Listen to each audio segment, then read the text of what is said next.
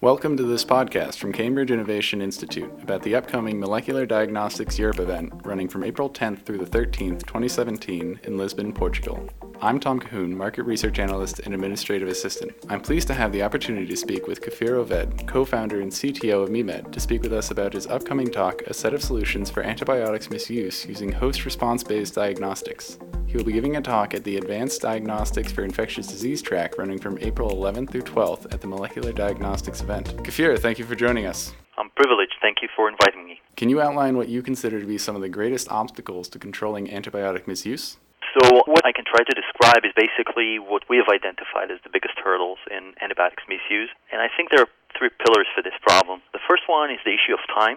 So there are a lot of available solutions out there today, but many of them still takes hours and even days, including, for example, cultures, but also the PCRs and the multiplex PCR still takes some time for the vast majority of settings. And the problem is that an acute infectious disease is a disease that usually is a very acute setting type of disease, and decisions are being made within minutes. So there is one gap over there. The second one is the issue of pathogen inaccessibility. So I think it's pretty known to everyone that if you have a sore throat, you can just go to the CVS and buy a rapid strep test yourself, and get the result within 5 to 10 minutes. But that's only possible because the pathogen is accessible. Cases like, for example, pneumonia, sinusitis, otitis media, fever without source, and other type of infections do not enable us to effectively sample the pathogen. And therefore, about 1/3 to 1/4 of the patients actually cannot be served by the currently available solutions at all, and are a major source, especially otitis media, for antibiotics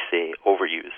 The third element, which is also, I think, something that was extensively explored in the last decade, is the issue of colonization and natural flora. So the more sensitive the tools we develop, the more false positive and false negative results we get. So just as an example, the mere fact that you have identified Streptococcus pneumonia in the nasopharynx of a child with fever does not necessarily mean this is the disease-causing agent. And those false positives are also a major source for both confusion, overuse, and underuse of antibiotics in the acute infected patient.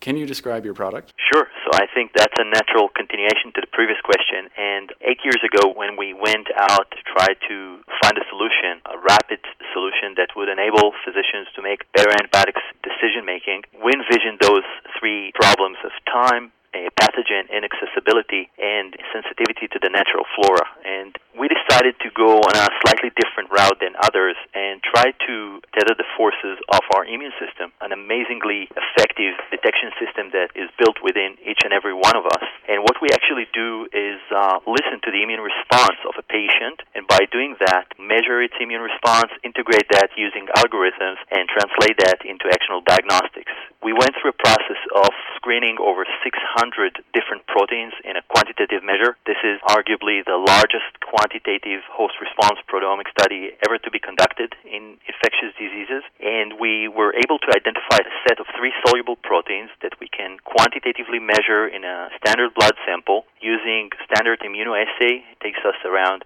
10 to 15 minutes to do this measurement. We integrate them using a proprietary algorithm and gets a score ranging from 0 to 100. The lower third of this scale, 0 to 35, indicates a viral infection, 35 to 65 is an indeterminate area, and 65 to 100 is a bacterial infection. Now, we were able to show that using this scale, we can basically classify viral and bacterial infections from multiple sources, children and adults, respiratory tract infection, fever without source, and many, many other types of infection with sensitivity and specificity of over 90%, as was validated in multiple clinical studies.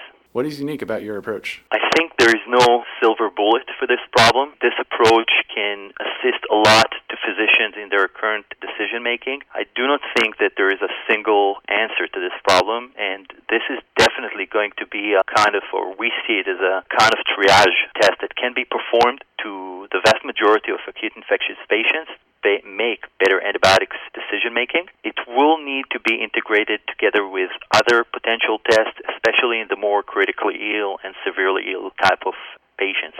What advice do you have for people introducing new products in the clinical setting? To be really honest, to develop a tool for clinical setting or for clinical practice was and still is a humbling experience. But if I need to narrow that down into 2 major points, that would be clinical utility and health economics. I think that if someone wants to introduce a new technology or a new product to the clinic, it needs to show accuracy. That's, I think, a prerequisite. But accuracy is not good enough. Today, you also need to show that you can change this physician's behavior. You can really impact physician in the decision-making process, and you can basically show that you improve the patient management. So that would be one angle, and I think the way over there is just creating a lot of data.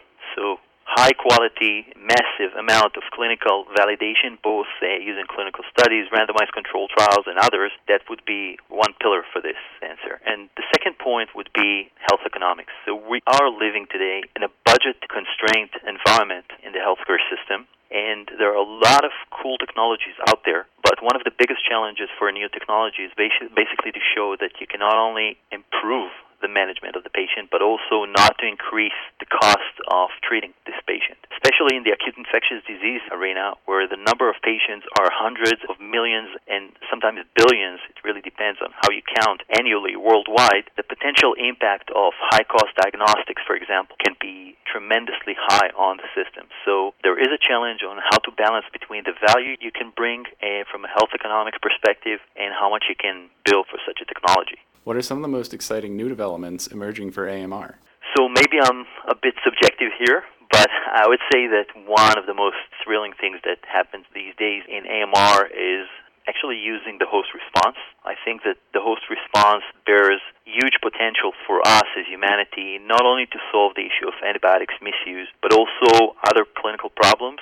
And I think that over there, we are at the end of the first decade of host response-based diagnostics and host response tools, and the future looks really, really bright for this topic. Other advancements that have been shown the last few years were the use of high-throughput genomics and sequencing for exploring antibiotics resistance, for being able to identify potential targets, and for being able to basically dissect or identify the flow of antibiotics resistance worldwide. What are you hoping to learn at this conference? I'm really hoping to come and, to listen to smart people coming with new ideas and new technologies, new perspectives, to be able to have some dialogue with some of those different views, and also maybe to join an integrative approach where more than one attitude can be joined together to a policy or into a strategy that can assist us fighting antibiotics resistance, which is basically one of the biggest healthcare challenges of our days, and maybe one of those problems that we really, really need to solve to leave our children a better place to live in. Kfir, thank you for your time and insights today. It was my pleasure. Thank you very much for the opportunity. That was Kfir Ovet, PhD, co-founder, and CTO at MeMed. He'll be speaking in the Advanced Diagnostics for Infectious Disease track at the upcoming Molecular Diagnostics Europe event, running from April 10th through the 13th in Lisbon, Portugal. If you'd like to hear him in person, go to www.moleculardxeurope.com for registration information and enter the key code, podcast. I'm Tom Cahoon. Thank you for listening.